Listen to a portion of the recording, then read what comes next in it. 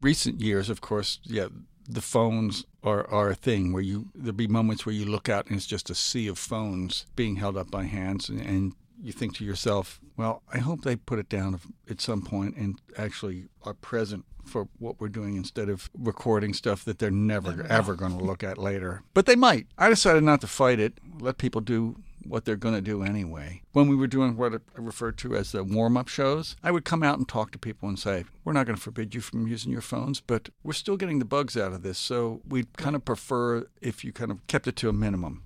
But after that, it's kind of like if the show's working, it's kind of free advertising in a way, if they like it. And then all you can say is, please delete the bad ones.